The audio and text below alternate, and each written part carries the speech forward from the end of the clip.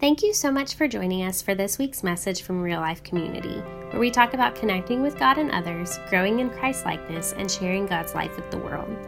My name is Sarah Comer, and I serve each week as Connections Pastor, making sure that you know that there is a God and a community that loves you and wants to go through the seasons of life with you. You can find us at reallifecommunity.org, and we would love to meet you on Facebook or Instagram.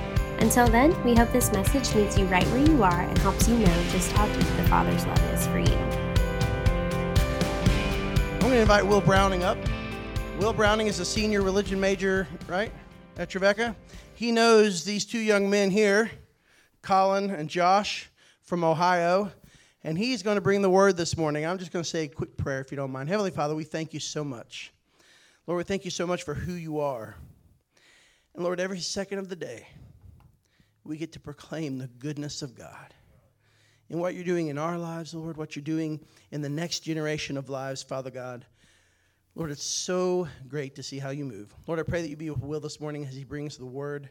Lord, touch him, and may we soak it in, Father God, and may you be glorified in all that we say and do. In your wonderful name, amen. Amen. Awesome. Thank you, Jamie. I was kind of hoping Jamie would just keep on talking and knock some minutes off my sermon and stuff. We could just get out of here, you know. No, I'm kidding. Like Jamie said, I'm Will Browning. It's great to be here this morning. I was so very excited when a couple weeks ago, Christy asked me about preaching here, and I actually don't even know if I've ever turned down an opportunity to preach before. I've been preaching since I preached my first sermon. And these two were there. I preached my first sermon when I was 13 years old, up in, I believe we were at, it might have been Worcester, it might have been Mount Vernon, but it was for like our TNT competition up north.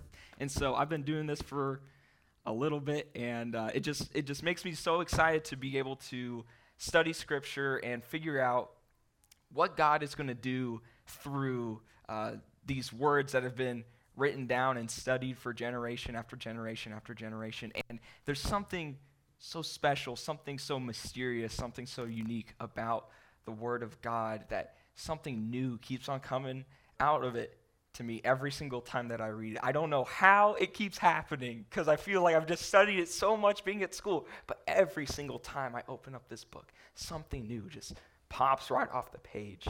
And so I'm so very excited to be here this morning. I have a discussion question for y'all, so I'm going to give you like 3 minutes. This is your one question. When you hear the word human, what do you think of? What comes to mind immediately when you hear the word human? I'm going to give you till 10:35, which is in 3 minutes. Go.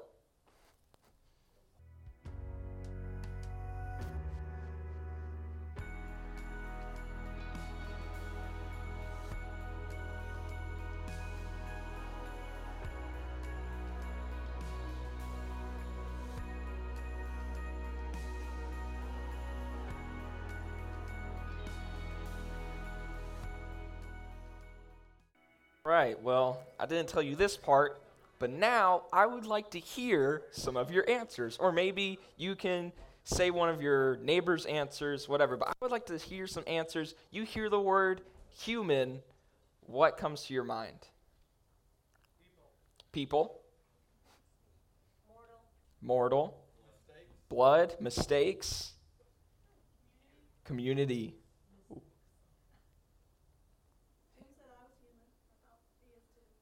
Yeah, you're both human, that's right. Anything else? Jay said stupid. Stupid. Ooh. Oh, stupidity. Okay, gotcha. Well, it's an interesting thing to think about. What does it really mean to be human? Because we all come from different backgrounds, different philosophies of what does it mean? Do we define humanity as in, we have bones and muscles and skin and flesh and we have like a conscience? Or does it mean that we are made in the image of God and that we are in community with one another? I thought community was like, I love that answer. That was such a great answer. Well, the passage for today comes to us from Hebrews chapter 2, starting at verse 5. It is not to angels that he has subjected the world to come, about which we are speaking. But there is a place where someone has testified. What is mankind that you are mindful of them? A son of man that you care for him. You made them a little lower than the angels. You crowned them with glory and honor and put everything under their feet. In putting everything under them, God left nothing that is not subject to them. Yet at the present, we do not see everything subject to them. But we do see Jesus, who was made a little lower than the angels for a little while, now crowned with glory and honor because he suffered death, so that by the grace of God he might taste death for everyone. In bringing many sons and daughters to glory, it is fitting that God, for whom and through whom everything exists, should make the pioneer of their salvation perfect through what he suffered. Both the one who makes people holy and those who are made holy are of the same family. So Jesus is not ashamed to call them brothers and sisters. He says, I will declare your name to my brothers and sisters in the assembly. I will sing your praises. Thanks be to God. That is a good word this morning. I was at a preaching conference this past week, and I was listening to a little workshop that the president of NTS, Dr. Jaron Rao, he was giving a presentation on holiness. And he said this, Hebrews is one of the hardest books of the Bible to preach on. And then I looked down at my notes, and I went, oh, I'm preaching on Hebrews this week. And but thankfully, I definitely realize it is not by my own thoughts, but I believe that God has brought people into my life, has spoken into my life this week, that this passage really speaks about what it means to be human. There's this girl named Janice. Janice grew up in a Christian household. Like myself, I grew up in a Christian household.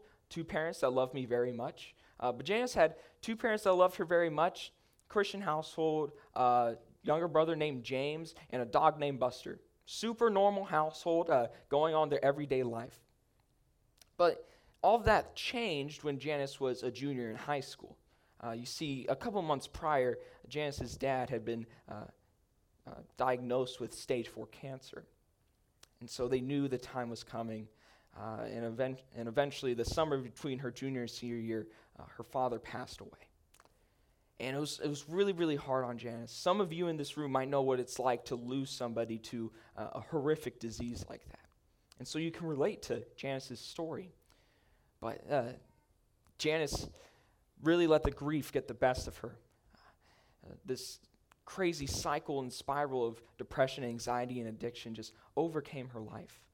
She was failing all of her classes. She was hanging out with the wrong crowd, and she was just doing a lot of things that she knew she shouldn't be doing, but didn't know what to do anyways. It was easier for her to be high and get by rather than be sober and muscle through the pain of grief.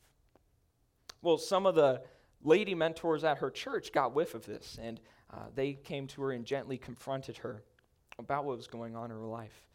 And there was breakthrough, and there was power, and there was prayer, and there were tears, and all the things happened, and Janice was set free from that depression, anxiety, and addiction. And during that prayer time, one of the mentors leaned over to her and said, "Don't worry, honey. You're only human. You're only human." Humans are broken, right? Yeah. Humans are very broken. We can look back to Genesis 3 and see how humans are broken. We see the tree of the knowledge of good and evil. God says, don't eat from that tree. And humans go, right. And we eat from that tree, and there's that relationship.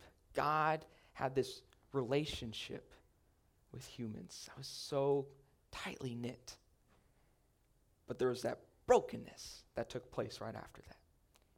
And from that point on, humans have been broken. But also from that point on, humans have now had the opportunity to repent and draw near to God. We see how God created in Genesis 1 and 2, and then we have this whole narrative throughout all of Scripture about Humans turning their backs on God, humans returning to God. Humans turning their backs on God, humans returning to God. And it's this cycle over and over and over again because there are different generations, different nations, different people that keep on going through this cycle, and it's a learning process. But then we also have that really, really good news in Revelation 21 and 22, that God is making all things new. That one day there won't be any brokenness, but God is making all things new. And that work is happening right here, right now. Behold, I'm making all things new. But what does it mean to be broken? We think maybe of our morals being broken. I don't know if broken's even necessarily the right word. I think maybe not upright.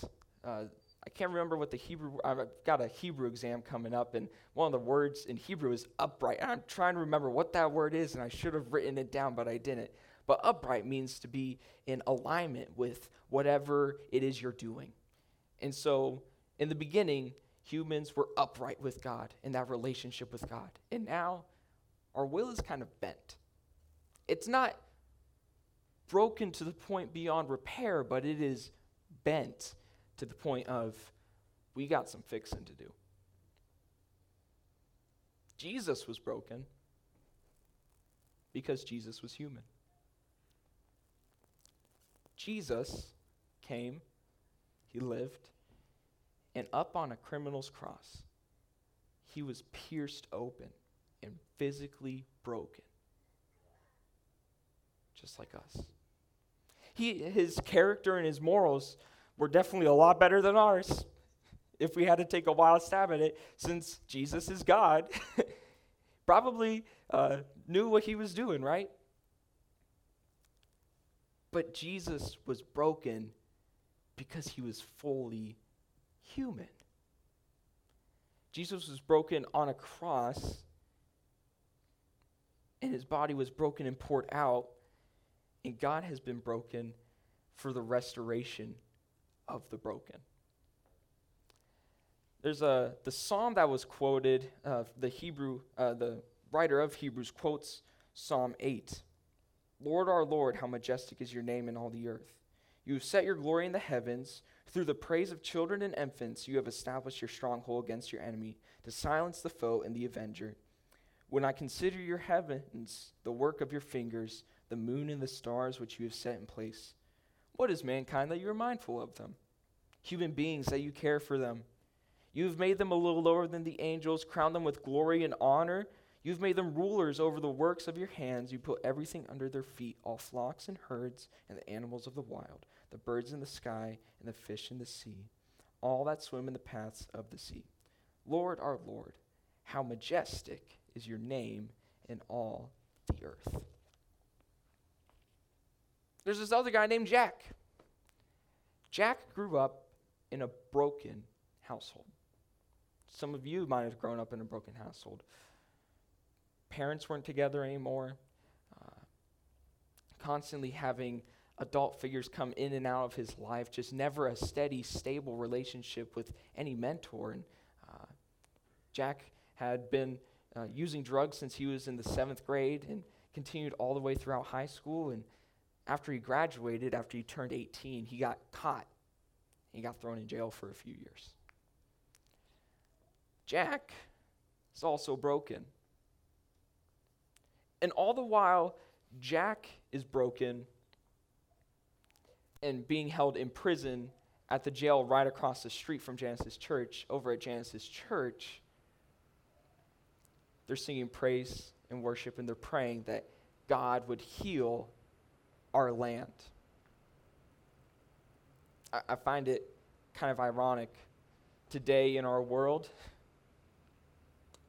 when I think it's easy for us to look around at us, the church, capital C church. And we look around, and it's easy for us to see when one of us messes up, we go, don't worry, honey, you're only human.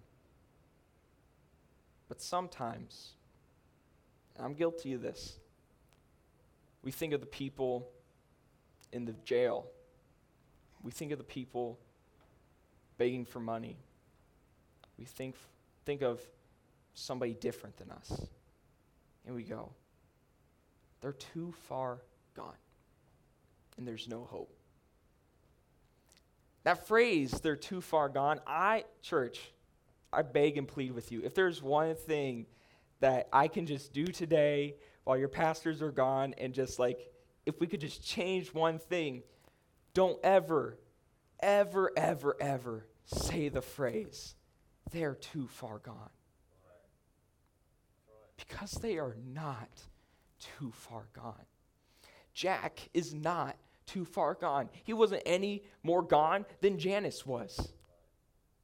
The only difference was the people that Janice had in her life, that support system. Jack didn't have that. Jack didn't know to look for that. How would he have known to look for that? They're too far gone. That phrase disturbs me a lot.